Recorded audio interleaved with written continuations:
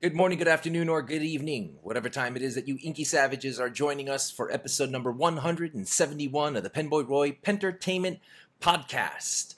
So we got some updates to give you guys. I'm setting up a new situation with the green screen. I'm testing it out here on this episode of the podcast to see if it'll work for future reviews and stuff, because I really feel like I've been doing reviews and then I put it on pause because I really do want to set up the green screen. I feel like it's part of my branding. A lot of people said they didn't care, but I kind of feel like it's part of my shtick. So I decided to get a new green screen. I'm just working out the lighting. We'll see how it goes. We'll see how this goes.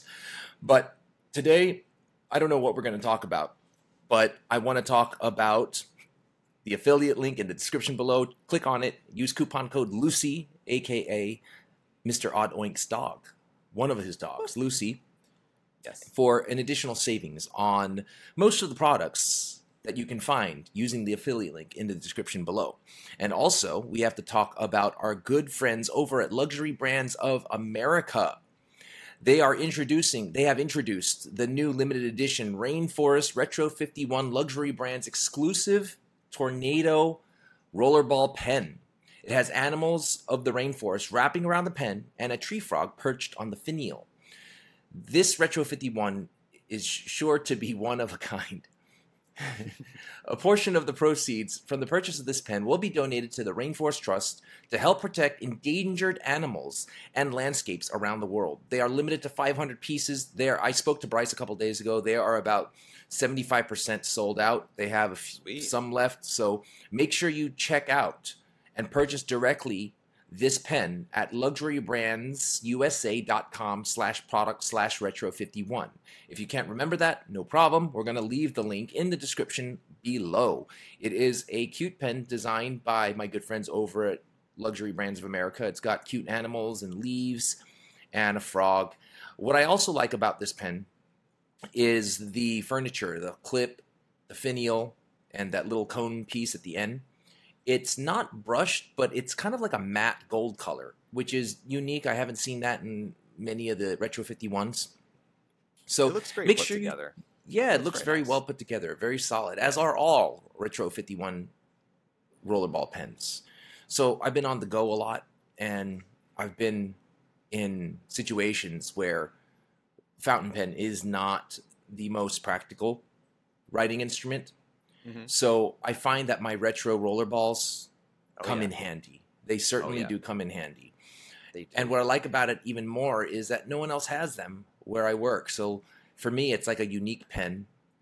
Nobody can get away with borrowing my pen and then accidentally keeping it, because fountain pen or whatever pen, if you have one of my pens, everybody knows.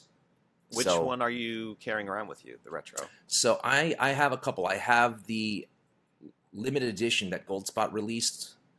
I think it's the New York City at Christmas time. It has like Oh, okay. I carry that one around. I also Yes. carry around one I got a while ago. It's really cool. It's the Police Memorial Edition one. It has like a die cast badge on it, and it has the whole thing looks like a generic looking police car. So I carry those two around. Those I are thought fun. you would have the Mozart for sure. So the Mozart I have, and I don't touch it. I kind of just like have it there and I look at it. It's like I can see it right now. The pencil my wife uses for her music lessons when she teaches. Amazing. She marks up the manuscript and stuff like that. So that one became hers, Mm-hmm. right? Yes. That's how it happens. Whenever It's okay. we're married, so it's not stealing. What's mine is hers, and what's hers is hers. Yes. So the way it happens is it's the most adorable thing. I'll show her something that I get that's new, and if she wants it, she just grabs it and goes, "Okay, thank you, it's mine now," and that's the end of the discussion. That's it. Yep. Yeah. Have you So- ever done that to her? There's nothing that she gets There's that I nothing. want, right? Like if she ever came home with like a brand new Nintendo Switch game or a PlayStation 5 game, Mm-hmm. then I probably would. But the chances of that happening are pretty slim to none. Yeah. Yeah. So if I told her to go in GameStop and buy a good game, she wouldn't even know where to start, right? Mm. So Well, I mean, if you're going to not write with a fountain pen, I think you could do a lot worse than write with a Retro 51. No, I especially think the Retro Rainforest 51 is the go-to if I'm not writing with a fountain pen. And I do want to get my hands on one of the Rainforest ones, so I gotta hit up Bryce for that. But yeah, I like my Retro 51s. They're quick. They're not fountain pens. I think Brian Goulet, he always talks about them being honorary fountain pens. I don't really buy that, but I will use it if I need something to press through carbon paper. I will use it if I have to sign documents that are printed out on toilet paper, stuff like that. So anyway, check out the affiliate link to Goldspot, use coupon code Lucy, and make sure you check out the Retro 51 Rainforest pen by our good friends over at Luxury Brands. Now, I also want to plug something else today. Obviously, it's not a sponsored product, but I feel like this product is particularly special. Not just special because of what it is, but because of who made it and the brand behind it and who designed it and who sells it. So what I'm going to talk about today, I'm going to give you 4 guesses. Ready? Ready. Guess number 1, go. I don't know. I'm totally lost. Okay. It is a new, very brand spanking, exclusive, endless recorder designed by none other than the Odd Oink. It is the Ink Journal exclusive endless recorder, available exclusively, and I said exclusive many times, exclusively at inkjournal.com. Tom, would you raise up the book so everybody can see it? I just wait before we do this. Okay. I don't. You're not going to send me a bill for a sponsorship on the podcast, are you? No, because it would be counterproductive, right? Because I mean, the Odd Oink is a $12 industry, so I don't think I could afford a sponsorship read on the Pentertainment podcast. But this is, I'm trying to put it in my view here so you can see it. But this is so what I love about it. It looks like your standard endless recorder, except at the bottom you have Ink Journal, like stamped into the notebook, right? Debossed it uses, in there. Debossed, that's what they call it. Debossed. It's debossed. It has your bondage strap to keep the covers closed. Yep. And inside you have your same, whatever they call the new brand of paper, but you got some printing on the inside, which looks cool. So he has it set up for ink swashes and stuff like that. So you could index. This is the ink dex. Ink dex. How many pages is the ink dex? So it breaks down like this. So you could actually ink dex all 140 inks that you then can review on the single page reviews. So there's 140 pages of these single style page reviews, front and back here, and then you could then catalog, and that's what the little. If you could see it there, I don't know if you can, but I'm blocking the camera. But the little page marker symbol there is for you could write the page number that the full ink review is on. So you could have you could have the ink dex correspond with then the page number, which is this page 30. It starts the single page reviews, and then in the back you could follow along for 30 inks 30 days. This is a 2-page format so that you could do the whole entire 30 days, and then if you really want to do 31, there's the last day on there is kind of split in half like a calendar would be, so you could do like 30 and 31 on the very end of it. Right. So my notebook is out for delivery right now, so I don't actually have it in front of me. What about the rest of the pages? Is the whole notebook dedicated to ink swashes and ink samples? Oh, yeah. Or so you got is there any? So that's it. It's just basically it's the ink swatches, and then you have the ink deck. So it's all about cataloging fountain pen ink and pen combinations, nib combinations, whatever. So this is not your standard A5 size dot notebook. This is not lined. This is dedicated exclusively to 30 inks, 30 days. It's dedicated exclusively to ink samples and ink swashes. This is available at inkjournal.com for $19.99. $27. $27. I don't know where I got $19.99. I don't know where you're trying to undersell my product for. It's $27 at inkjournal.com. And what's really cool about it also, other than being great paper, is the great paper is what makes it cool because it is ink resistant, so you can really get good shading and sheens and whatnot. This is $27.99. These will not $27.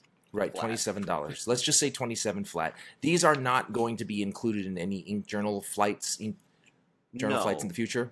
No, yeah. Okay. So like that would kind of be messed up to be like, oh yeah, you could go buy and then for everybody that's part of the ink flight would then get one included in ink flight. That just wouldn't work out. So another question, is the cover like denim felt type cover? Is it sticker friendly or not? It's the same sticker friendly type of cover that you have with any Endless notebook, the Endless recorder notebooks, that is. Not the planners. The planners, remember we had the discussion about the planners and they were kind of like the little felty, I think, right? But this has got the leatherette type of cover that you could easily put stickers on. Because these were just arrived this week, I didn't get a chance to do my sticker thing with it yet. And I kind of figured you'd want to see what it looks like before all the sticker craziness happens. And, it's relatively new, so. Great. So can we offer people who put in the comments of their order #FireTom Pentertainment sticker to go with the notebook? We could do something. Yeah, we could do something along those lines. So I could probably put some stickers in there or something like that. Okay, so throw in the comments of your order for this notebook, #FireTom, and Tom will hook you up with some stickers that you can paste on to your brand new ink journal, ink sampler / swasher / logger / 30 days 30 inks notebook. Unsurprisingly, the color of the notebook is your turquoisey looking notebook. I like it. It is. And what happened was it was because of the book band, actually. So Endless has this book band on all of the recorders, and it's this light blue color.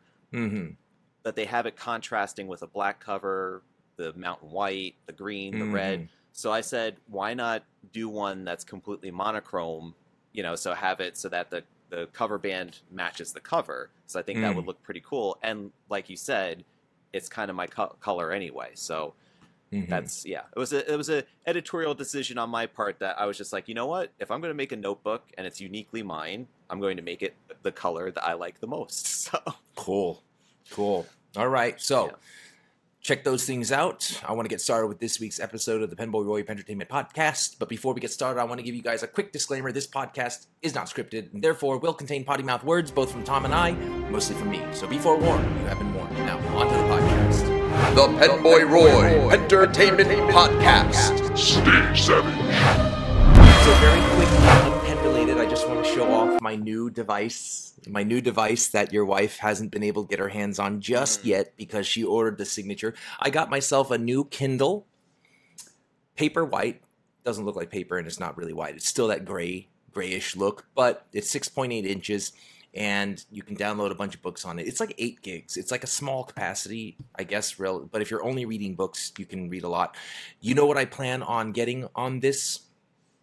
I want to get several books that I want to get. So some of them don't come with the Kindle Unlimited. Okay. But the books I plan on getting is I want to read 1 second after. Do you remember that book? Yes. Yeah. And then I want to get the rest of the books.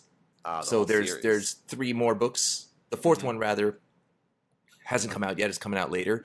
But I do want to read the entire series, the story of John Matherson.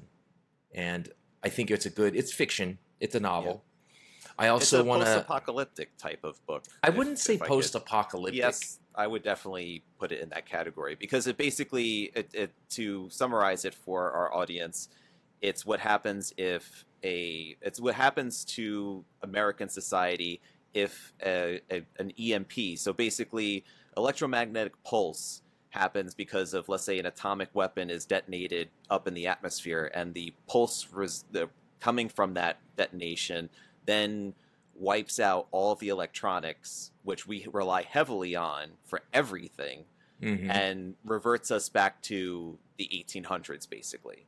And what happens right after, that's why it says 1 second after. It's like, this is what happens right after that moment, and the struggle of survival, and what it's basically like a thought experiment on what would then happen Right. after that point. Yeah. What I like about this book is it's very relatable because all the things that we rely on, we relate to those things. And then when they're not there all of a sudden, it's like, what the fuck do we do? That kind of thing. And I find that the book was, touched on a lot of relatable subjects that, as well as like how people have to scramble, get their shit straight. But no matter, sometimes they just can't catch up. We're just too reliant on all these things that it just didn't work. But yeah, I want to reread the first book. I want to go into the second, third, fourth. It's by William Forstchen. I also want to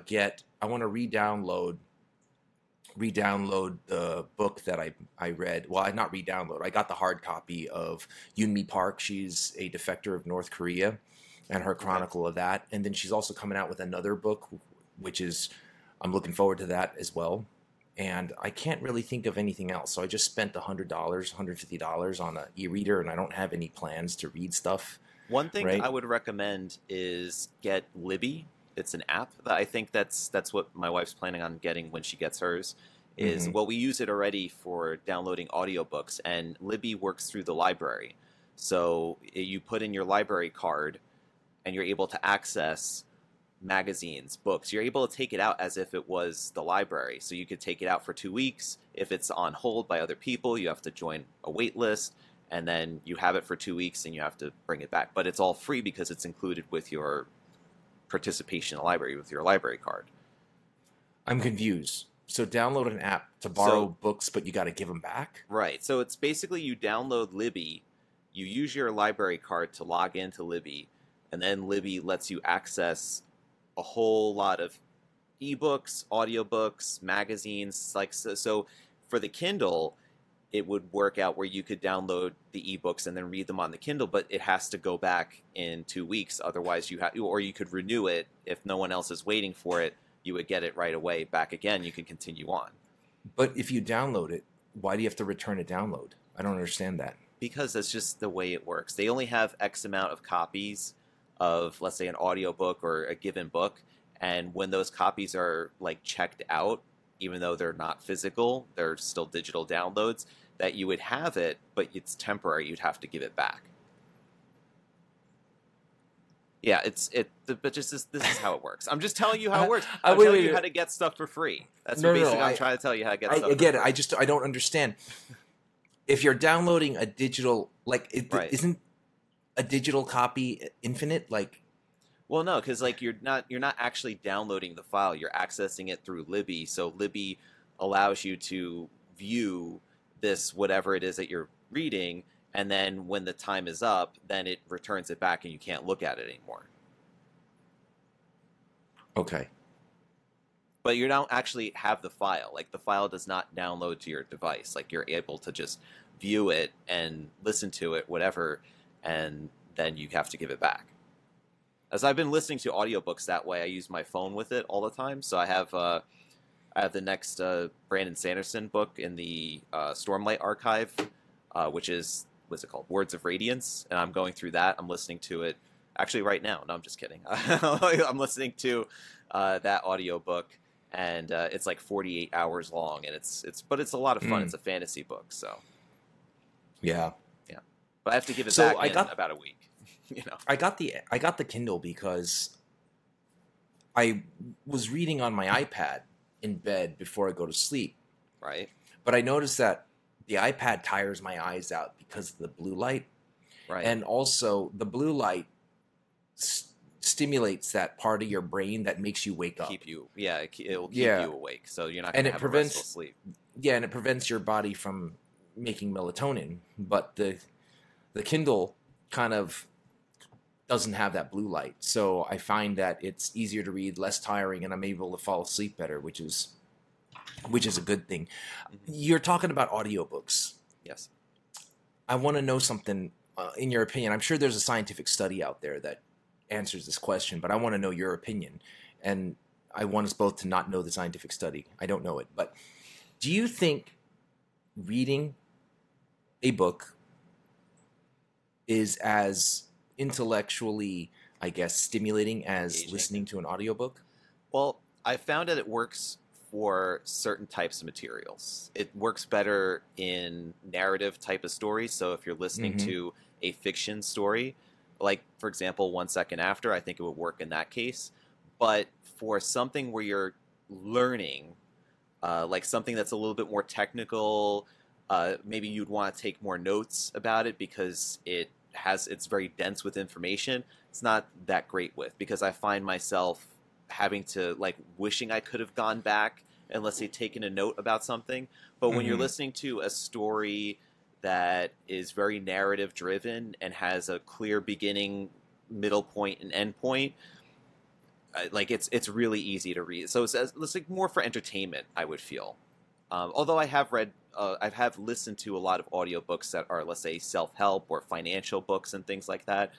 But I usually find that I struggle more with the academic side, because I do wish that instead of just kind of listening to it, that I could also be writing notes. And what I've been doing a lot recently is when I'm reading a physical book, I'll actually use my phone. I have my phone nearby, and if I find an interesting passage that I want to copy down, I'll actually use the scan text feature in the Notes app for Apple, for iPhone, and it will scan. It'll do optical character recognition, scan the page, Mhm. copy the paragraph of text or whatever that I want to, and then just dump it in that notes file, which is really awesome, because then I could refer to that stuff anytime, and I can actually search it using the keywords, and it will read it into the notes app. So it's pretty cool that way. But I can't do that with audiobooks, because especially if I'm doing something else, which is what I usually would do with audiobooks, is I'm either washing dishes, I'm driving, I'm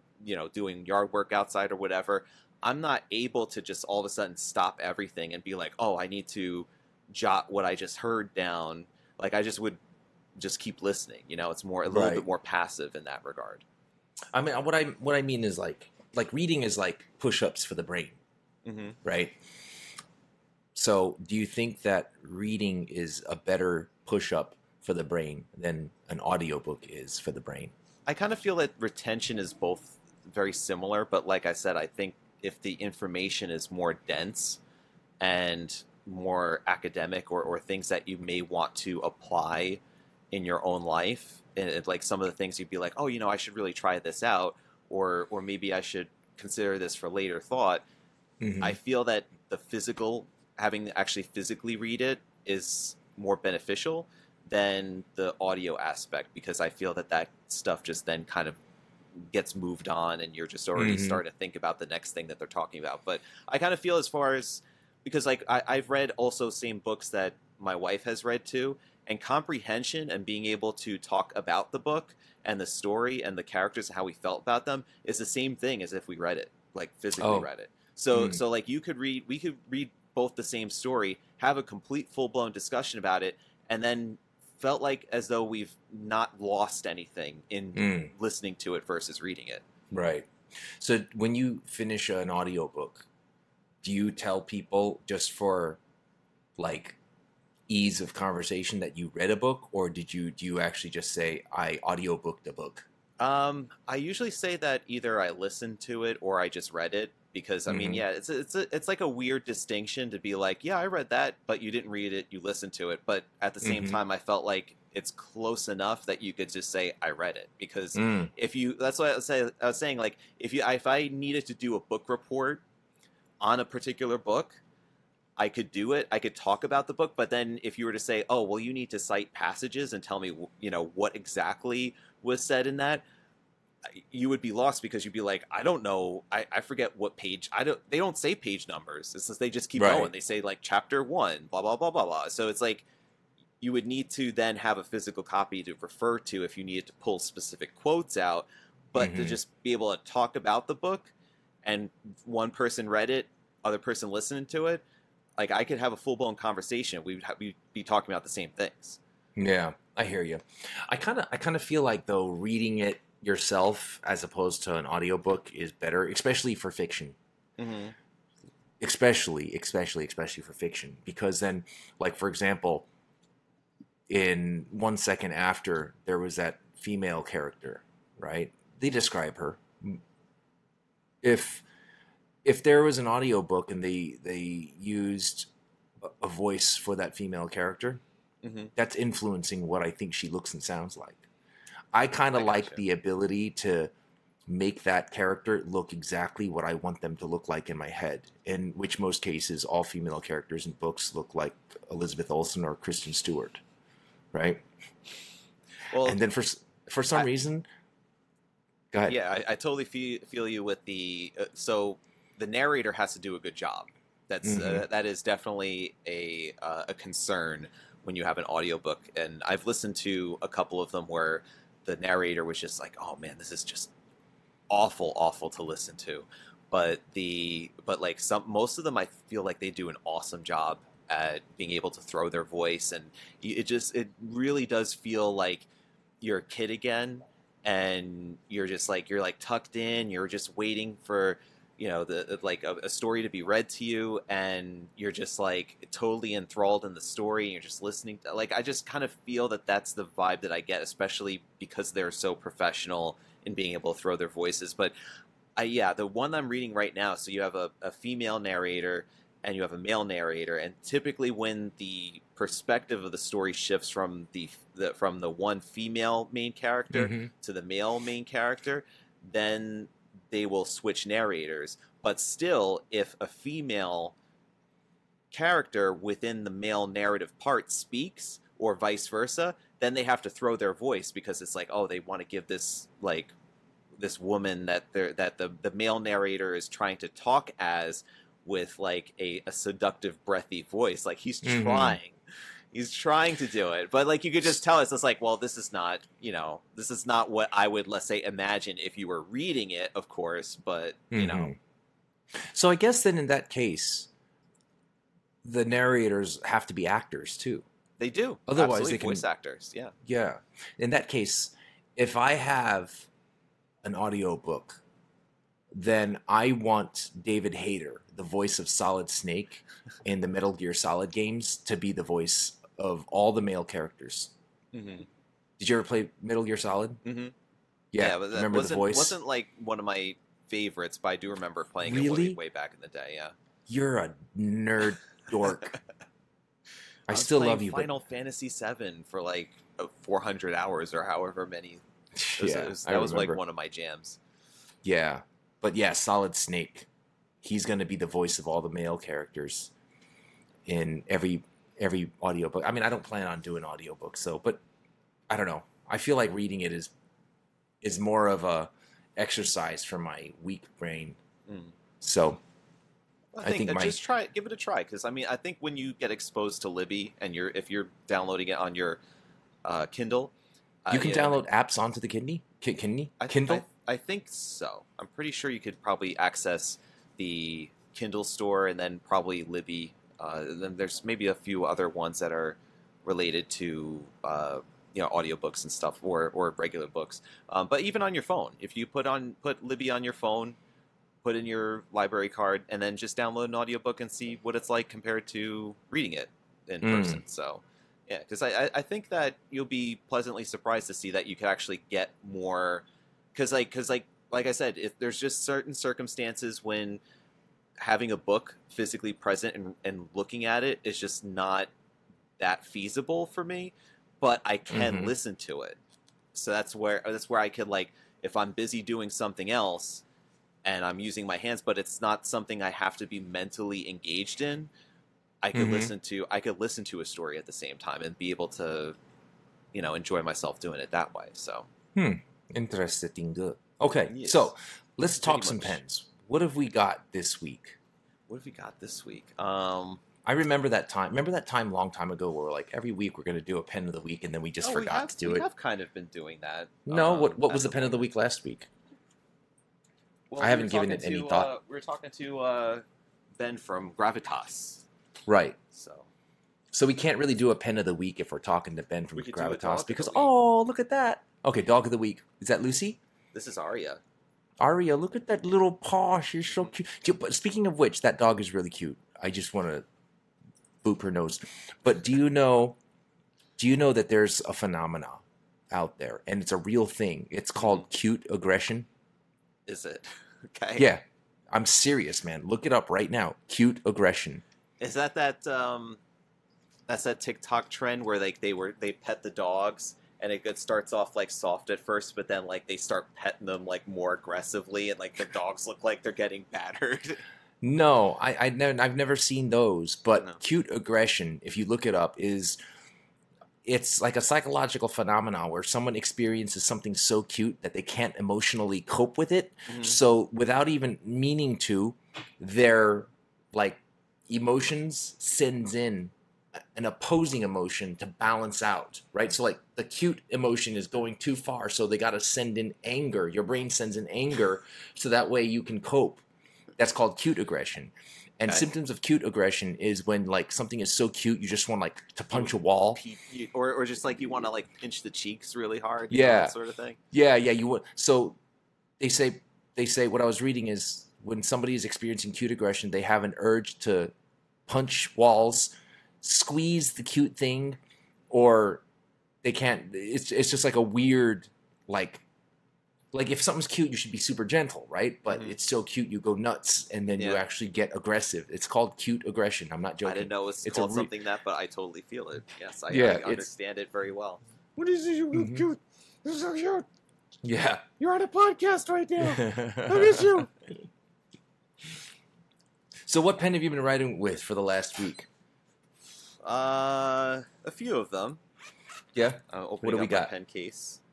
So I got 4 of them here. So you got your overpriced blue, My blue fucking Lamy Leonardo, 2000. You got the your Lamy 2000. Got the Leonardo Momento Zero. Mm-hmm. It's one of my faves. And I got the And Gravitas acrylic vac. And I have the Kaweco Sport in the iridescent. How come you didn't send me the acrylic vac? Because I kept it for myself. No, but all jokes aside, I really do like the whatever this one is called. That's the Micarta. That's the the Micarta. Yeah. And the nib is not a Yovo nib. They make those nibs themselves, or they have them sourced or something like that. Is that what he said? I believe I can't remember. so. Yeah, I think he kind of was a little obscure Vague on about that. it. Yeah. Yeah, and I didn't pick up on the obscurity. Otherwise, I would have called them out on it. But you know what I really do appreciate about Ben from Gravitas is, like, you know how busy I am and how like exhausted I am sometimes because I got long days and stuff. I see these awesome comments and questions and statements on the YouTube video, and I'm like, all right, I'll get to them later. I'm just so exhausted. I can't think to type. And Ben's been on top of it. He's been answering everybody's questions on the YouTube podcast awesome. video, which is really great. Somebody asks a question. It's like, oh, I want this guy to get his answer, so I'll just screenshot it and send it to Ben, and then Ben will answer it, which I think is great. Yeah, Awesome. yeah. So I've been using the Gravitas Micarta at my desk. That's really the only pen I've been using. And then like when I'm just bored and I have nothing productive in terms of writing to do, I'll just flex write the Scribo Feel and the Mont Blanc 146. That's pretty much all I've been doing. I'll tell you a funny story also. So at work, I gave a guy that I work with a bottle of Paniter Blue. Okay. And I remember when I first got the bottle of Paniter Blue, I thought, this is just the most standard, uninteresting blue I have ever seen. I'm just going to give it away, which is what I did do. But then I see him using it in his Peter Draws Narwhal pen. Mm-hmm. And it looks fantastic in that pen. Like when because you know the Narwhal pens are a little bit more watery, a little bit more wet than the standard Yovo similar nib size, right? So it lays down more, and it looks so awesome in the pen. And when he writes with it, it's just the ink looks awesome.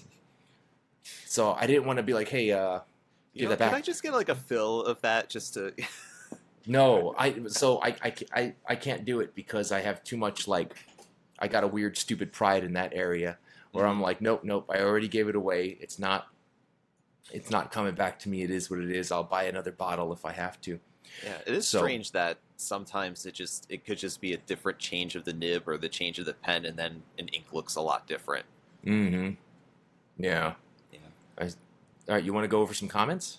Sure, sure. I just Let's also read wanted some. to let you know too is that you said you had the 146. I actually sent my 146 to Bokomundo last week. What for?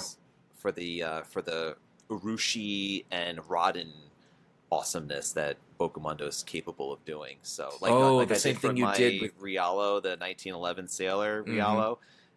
So I'm getting that done on the 146. A different style What's altogether. what's it going to cost you? It's probably my guess is probably somewhere in the neighborhood of like 400 or so. I think 450 around there. But I mean, it just goes from just a regular black resin pen with gold trim to a work of art. And for what you would normally pay for any other pen, a Namiki, a whatever, a Tasha, and things like that, if you put Rodin and Urushi and all that awesome stuff on a pen, you're gonna pay, within easily like $1,500, $2,000, especially if you're talking like Monte Grappa, might as well just mortgage your house. But like when it comes to like a pen that you already have, Mm-hmm. like I had the 146, and it's just a black resin pen, and I'd seen quite a few of them on Bokomundo's Instagram page, all customed up and everything, and I was like, you know what, that's my next one that I will do is the 146, and I'll definitely document when it comes in and show you what that's all about. But I was very pleased from last year from doing it, and you could just tell that Bokomundo does a great job, and that it's like the work is just outstanding. That I put my request in was I think a couple months after I got my pen, and it took another 10 months to then be ready to send my next pen in. So it's just like, if you want it, you have to be prepared to wait at least 10 months to a year in order for your turn to come up. So, but it's good though, because then I could save up and be able to be ready for the expense of it by the time that I need to send my pen. So you sent your pen to get this Rodden put on it To Japan, yeah. and you're now ready to wait 10 months. That's Oh, no. That's a year. I waited 10 months from when I requested it. So now my turn has come. I'll probably be waiting another month or so, because I think it was about a month or so lead time from when Bokomundo receives the pen to when it's finished and ready to ship back. It was about like a month or two. So you definitely don't recommend this for someone to do if their pen is still under warranty, right? Yeah, it definitely would void the warranty, I would say, for sure. Mm-hmm. Because once they see that you've customized the pen, it's like, well, I can't cover this. It's like if the cap's cracked, I'm not going to be able to cover it because it's already But the Mont Blanc that I had, it was already It's already doesn't have a warranty. But I think we have to consider something else here too. Let's say you need the Mont Blanc serviced. Mont Blanc can turn around and say, we're not even going to service this, even if you're going to pay us to service it, right? Because of the modifications you made to the pen, right? Yeah, but if it was maybe related to the filling mechanism or just the nib, maybe they might be able to help out, or just take it to somebody who specializes in pen repair, like somebody who's like a nib meister if it's a nib issue, or somebody who might be able to handle filling systems and things like that. Somebody who's familiar with a Mont Blanc and might be able to fix it. But my point is, they have you now give them the right to refuse. You might, so you do have to take care of it, and make sure that hopefully nothing goes. So wrong. I mean, I just think that it's interesting, because if you're going to do this, then do it, but don't expect any warranty service, whether you pay for it or not, afterwards, right? Well, I mean, at least if something goes wrong with it, you still have a very, very fancy paperweight, so that you paid lots of money for. You could just adore it. You could just put it, like, let's say, in a case, like on your wall or something, and then just be like, you know what, it doesn't work anymore, but it looks gorgeous. So yeah.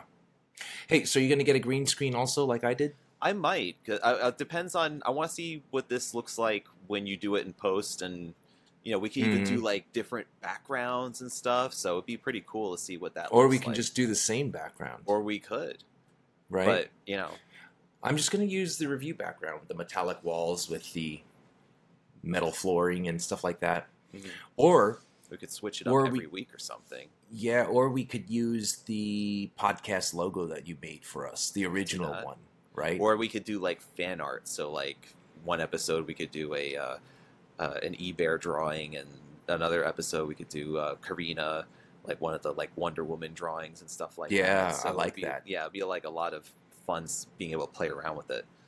Because she's so good at drawing Wonder Woman, because she draws Wonder Woman all the time, over and over and over again. And I have over here, she made a drawing for me of Wonder Woman and Captain America. And I don't want to, Awesome. yeah, I really want to show it, but I kind of don't want to. All right, I'm gonna do my best to grab it. You gotta see it. It's really awesome.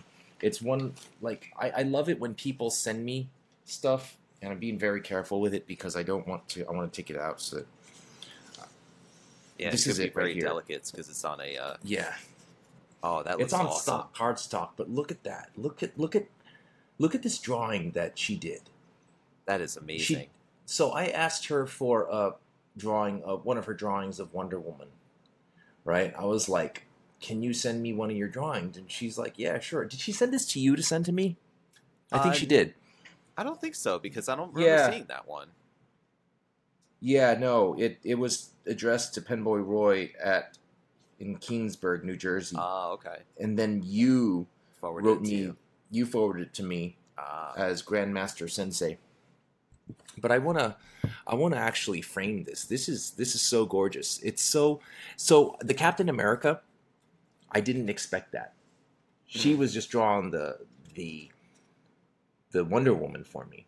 The Captain America was like a freebie surprise because she knows that I'm a huge Captain America fan, Yes. right? As it would be indicated by your shirt you're currently wearing. That I'm Yes. Captain America shirt. You know, like Chris Evans is the best Captain America ever. No one can be better than Chris Evans as Captain America. But she's so talented and stuff like that. And this is going to sound really weird, but what I'm really impressed with, armpits are hard to draw, and she drew Wonder Woman's armpits really well. I know that sounds strange, but Isn't she it's originally such a from great- the Amazon? Maybe she should have like, some sort of maybe something growing there, as it shouldn't be like baby smooth.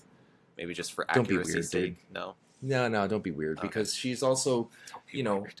like, you don't think that she has like shaving razors. Of course she does. She has like bulletproof wristbands and shit. So I don't know, I think this is fantastic artwork, and yeah, she's really good at that. I also had a couple of other pieces of artwork that people sent me. So you know what the thing is, though, I gotta ask them, but I'm too lazy. So I want to post these drawings that people send me, but they're not mine. So I don't know if I should.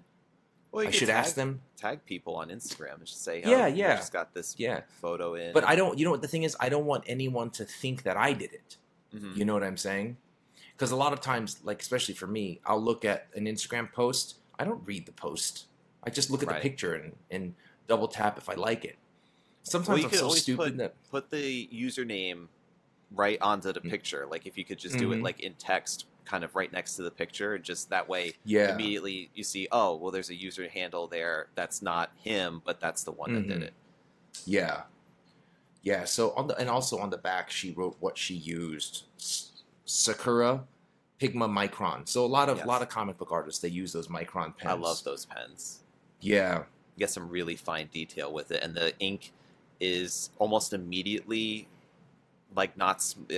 immediately smudge proof almost, Mm-hmm. and Yeah. it's a rich dark black too. So it's very very good stuff. I like that. So I know a guy. He's a Marvel artist. His name is Chris Lee. He's at Crease Creees Art on Instagram. He's a Marvel comic book artist. He's been drawing for Marvel for a few years, several years.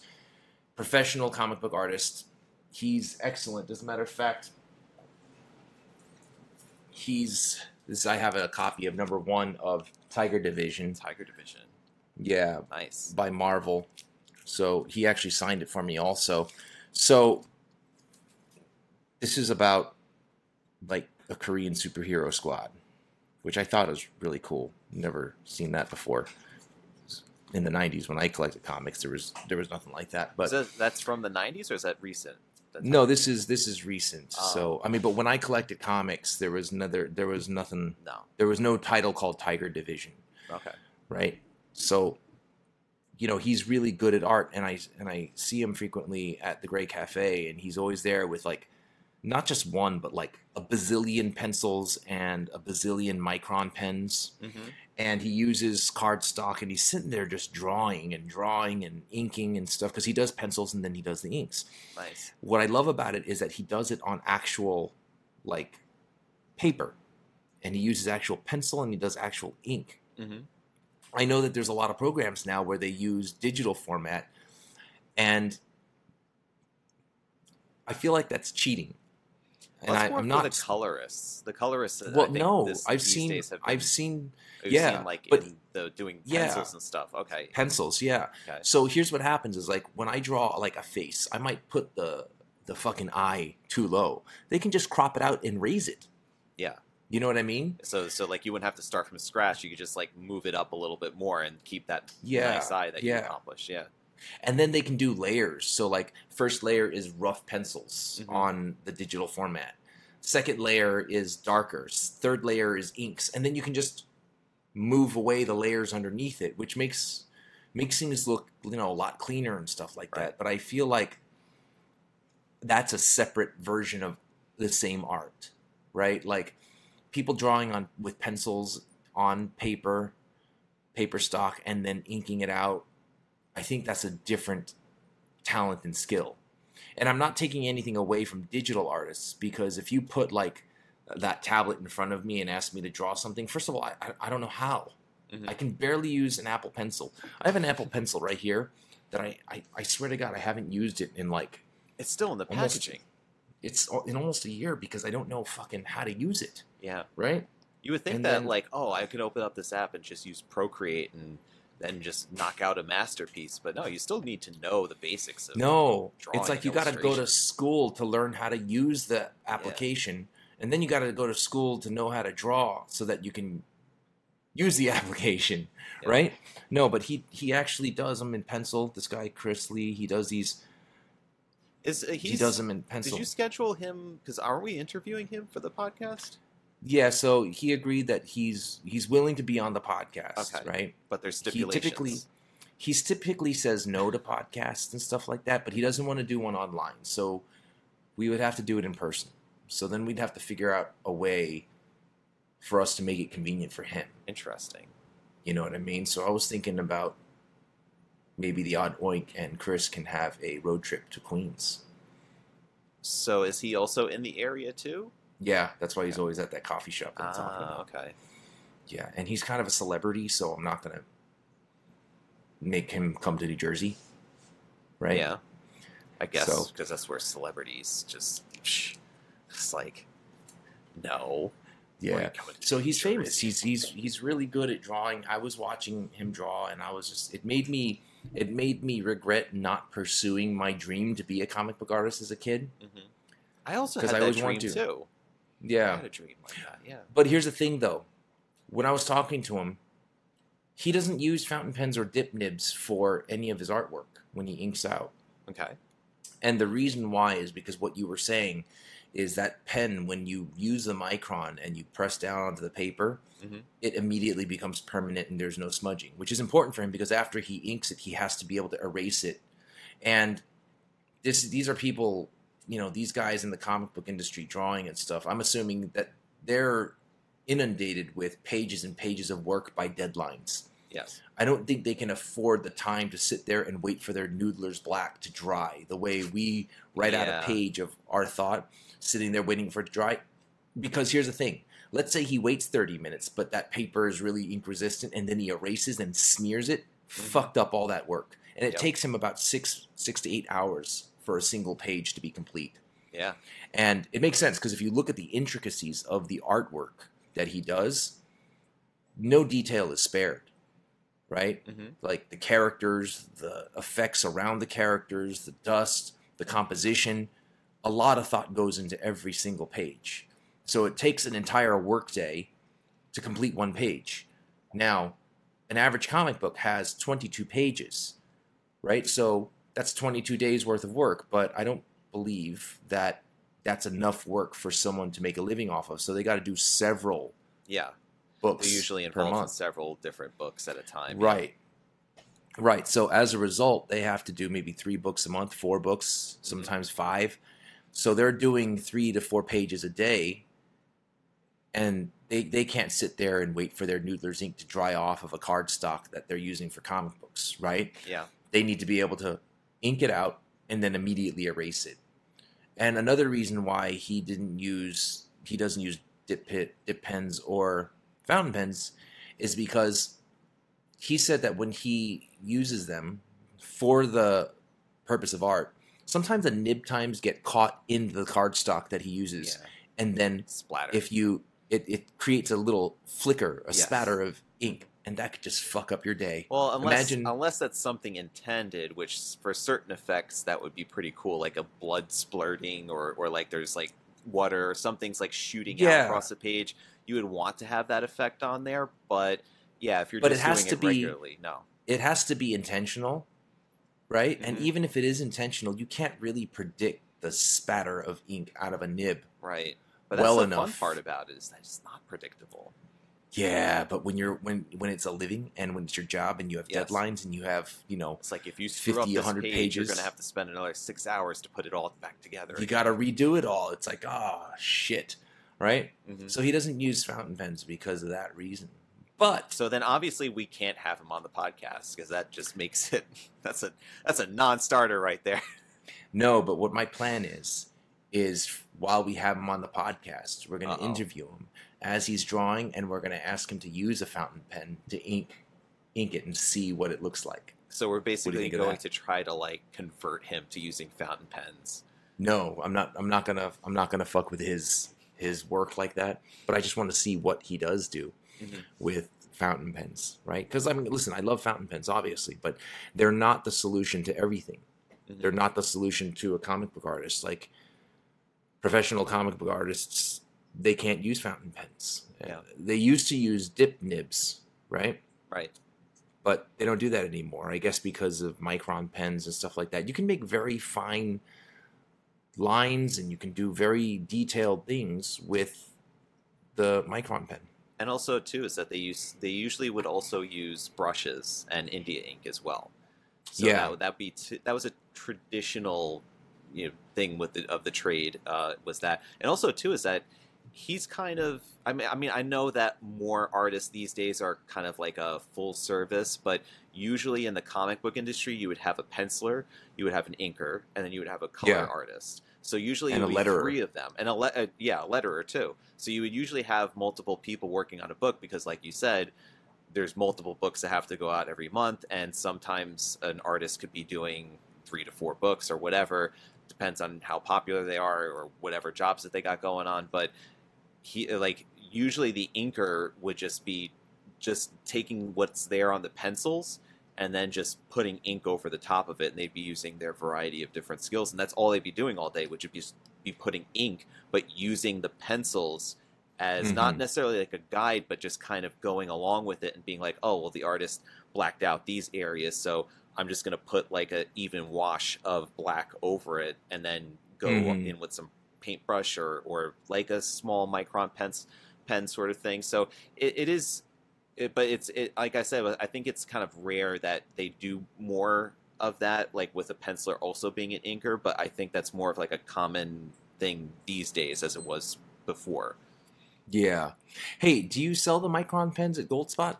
No. Sakura is it's like a complicated business thing. Basically, you would be competing against Amazon, and Amazon I think pretty much has the best availability and the best prices for them. So it's kind of like it's not really worth the putting them on the website because it just would be blown out of the water by what Amazon could sell them for.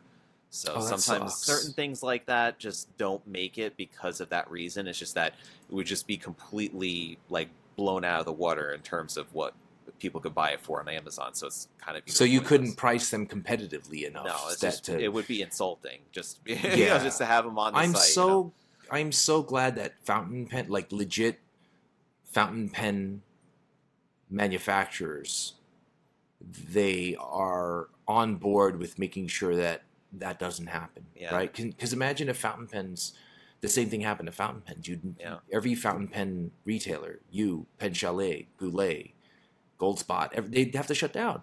Yeah, and Right? some 'Cause brands imagine- had gone primarily to Amazon, and like a Parker Waterman or Fisher had at some point or another also was selling direct to Amazon, and Mhm. they everybody quickly finds out that all that Amazon interested in is Amazon. They don't Mhm. care about the vendors. They don't care about promoting product. They don't care about educating. They just want to sell commodities. So if Mhm. they're going to have a Parker pen and then another brand that makes a knockoff that's very similar, that's like 50, 75% cheaper, they're going to end up putting that out there because then people are going to want to buy that because it's a lot cheaper. But then what their response to it is, oh, well, then we'll just make the Parker cheaper.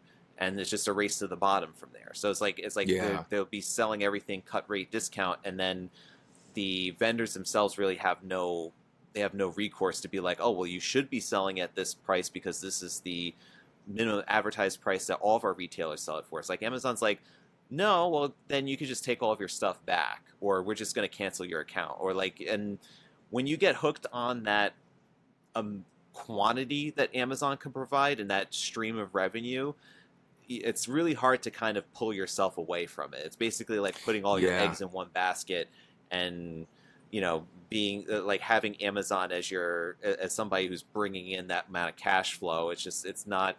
You just want to say no to it, but then at the same time, it's going to cost you. But if you're a distributor, a manufacturer, or a brand, realize when you get in bed with Amazon, you're getting in bed with the devil. And I'll tell you why. Because let's say I'm a manufacturer of pens. I make the Penboy Roy Odd Oink Sausage Fountain Pen, and we make a whole product line of them. We sell to Goldspot, we sell to Goulet, we sell to Pen Chalet, and then we sell to Amazon. Amazon will buy 50% of our stock, right? The next 50 is distributed evenly among retailers. And you have all these rules. This is the MSRP. You can't discount it more than 20%. And all the retailers are following the rules. Then you turn around and you see Amazon selling it for 40% off. So you call up Amazon, and this has happened to manufacturers and distributors that I know. You know who they are as well. They'll call them up and be like, hey, listen, you can't do this. We agreed on this. You know what Amazon's representative will do? Okay, sue us. And they hang up on them. Mm-hmm. Or Right? also, too, is that that liberal return policy that Amazon has, which we Yeah. all have encountered one time or another, and some people decide to do what's called scamazon, and what that ends up because everybody thinks that, oh, we're just dealing with Jeff Bezos here, but really no. So if you're buying on Amazon and it's not like an Amazon product, it's usually coming from somewhere else. So it'll be coming from, let's say, like Parker, for example. And then what'll happen is if somebody returns something and decides to like just take the pen out of the box and just send the box, or destroy the pen, send it back used, or just put something else entirely different in there, Amazon takes it back, refunds the customer, and then expects the vendor, whoever, Parker, whatever, just to suck it up and take the loss on it. And that's just What is Goldspot's name on Amazon? It's Market Fair Stationery. So, but right. So let me use that as an example. Yeah. Market Fair Stationery is Goldspot Pen. Why do you guys have a different name on Amazon? It was a way back when, it's basically when maybe like year 2 or 3 since I was working there, that Amazon had shut down the Goldspot Pen's presence for some sort of infraction, like due to the policy of not shipping something on time. So they keep all of their vendors very like strict with the shipping policy. So if you didn't, let's say, mark all of your items shipped and put a tracking number in there, then they'll give you strikes, and eventually too many strikes, or if they decide that they don't like your account, they could just shut you down. That's what Oh, ended so up you happening. fucked up then. Well, it wasn't me personally, but like Right, at no, some but point, it was Goldspot's fault. at some point there was, I think there was something related to the shipping or whatever that they ended up shutting down the account, but then another one was opened up in Market Fair stationery, and then it was good. It's been good from then at that point on, but they always keep you on a very short leash as far as making sure that all of the tracking numbers are all put in there, and that people are not complaining about your product. So if you get too many negative feedbacks, that's also counts against your account.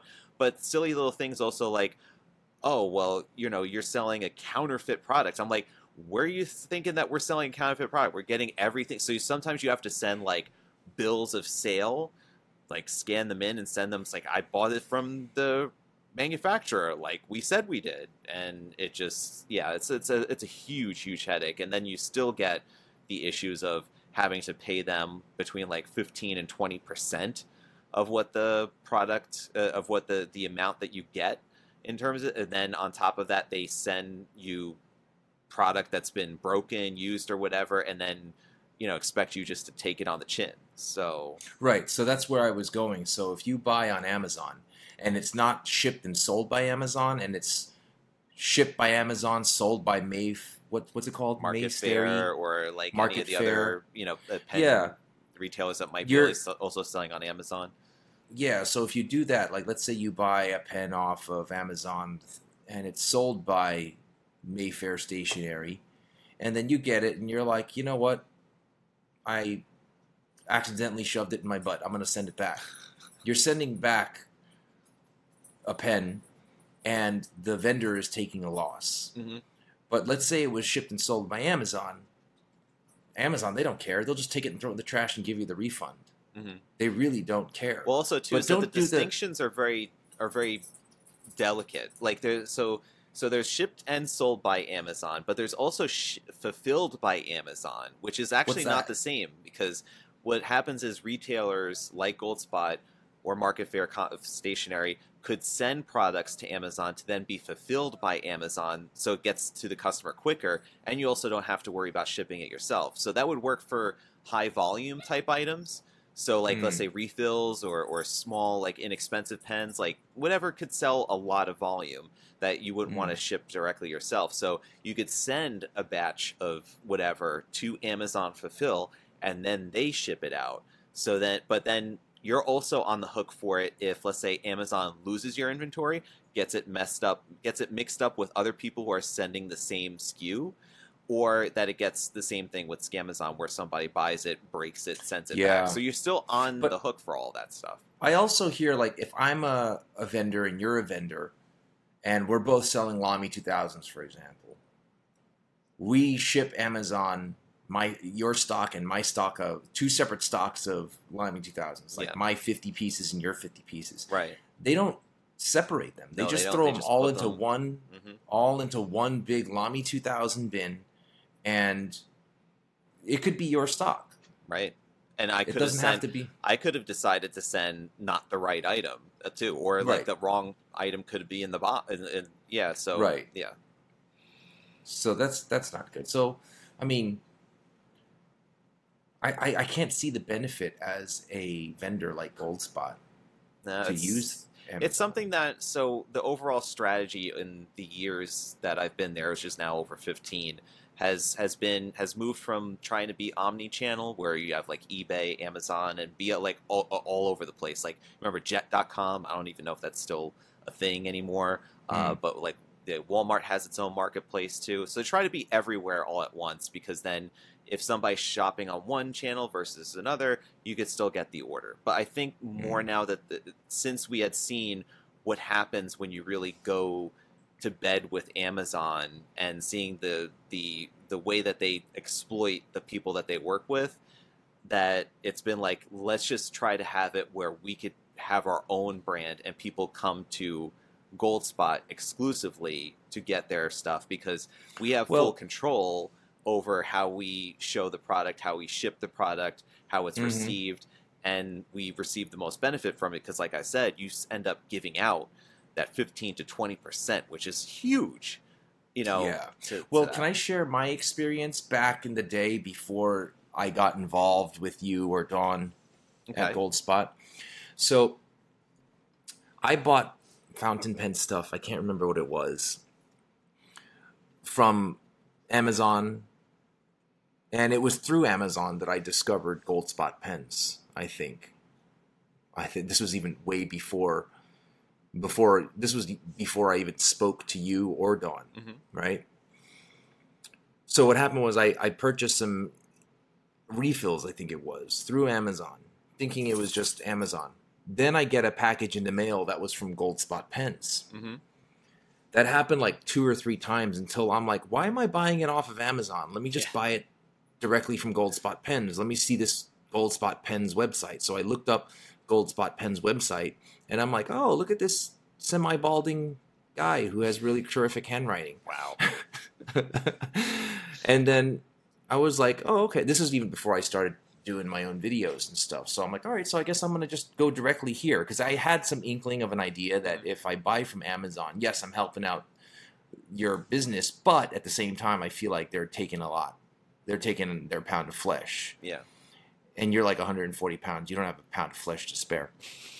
So that's when I just... Way that's off when on that one. So then I called up. I made a bunch of purchases on goldspot.com.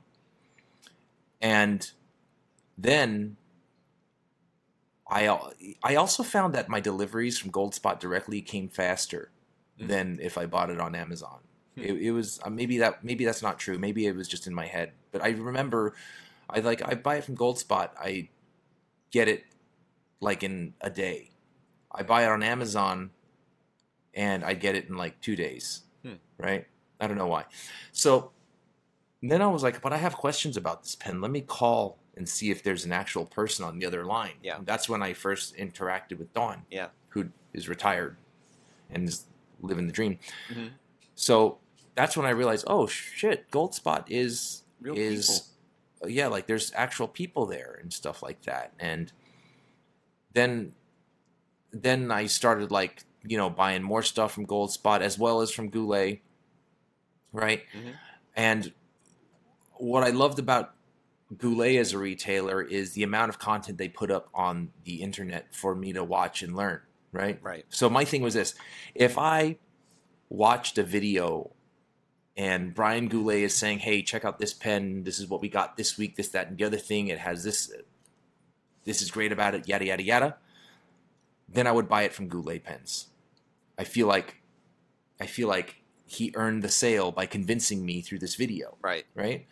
And then if I watched one of your videos at the time were terrible, if I watched one of those and I got convinced, then I would buy it from Goldspot. Yeah. That's how I decided where I'm going to buy the pen that I bought from, right? Then I started getting deeper and deeper into the hobby, and I found that I had to buy pens that one would have, but the other one didn't. That started making my decisions and stuff like that. But all this to say, I actually found Goldspot and learned about Goldspot, I think, because of Amazon. Yeah. I think, my memory is kind of shot, but I remember there was a moment where I'm like, this thing is coming from Goldspot. I'm not going to order it on Amazon anymore. I'll just go to Goldspot because the shopping experience for fountain pen stuff is definitely way more fun on Goldspot's website than it is on Amazon, right? Yeah. Shopping for something on Amazon is just not fun. Unless you know exactly what it is that you're looking for. Yeah, you have to know what you're looking for. Yeah. Right. So there, and a lot of the stuff that Goldspot has on the website, same thing with Brian Goulet, there's always a link to a video that you're talking about the same stuff, right? Which is great. So, but having said that, I'm villainizing Amazon, but meanwhile I have the Amazon. Yes, I was actually going to bring it back to that point. It's like we opened up with you talking about how you bought the Kindle on Amazon. Now we're trashing Amazon. Yeah, but the thing is though, like I used to have a Nook. Right. Do you remember the Nook? It was the same thing. It was like but Barnes get out of here. Do they really? They do. They and the Barnes and Noble that's nearby me, they still have them out there, but I wouldn't get that because I really don't feel that.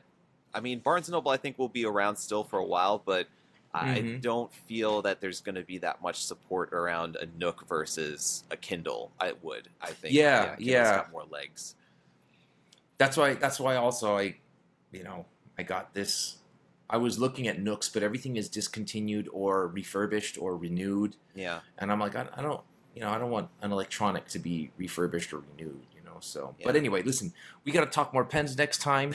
It's about that time. We gotta start wrapping this one up. So that was episode number 171 of kind of just mumbo jumbo. But thanks for joining us. Of the Shit on Amazon podcast. Right. Join you next Start week off for more not shitting on shitting Amazon.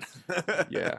I mean, the beginning, we started off nice. We're like, Yeah. oh, this is a great ebook reader. I'm enjoying it. Mhm. I'm actually going to go to the pool Yes. and trying to like even out this farmer's tan that I have. Like, look at my forearm. My forearm is like dark, and my upper arm is like super like light. Yes. Right? It's weird. You gotta, I'm going to even you that gotta out. darken up that white meat.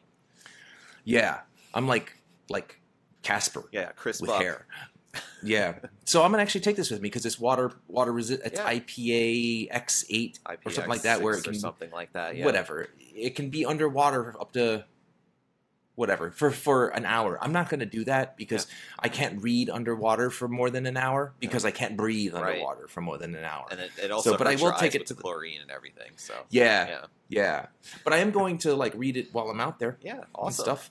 Enjoy. Yeah. I downloaded the unabridged version of Horton Hears a Who. Oh, nice. So that'll take me about a week. the right? pop-ups don't work though. So Right. That's the only problem. That's Yeah. the only problem. And comic books don't work, which kind of sucks. yeah, because it's going to be but, black and white. So Yeah.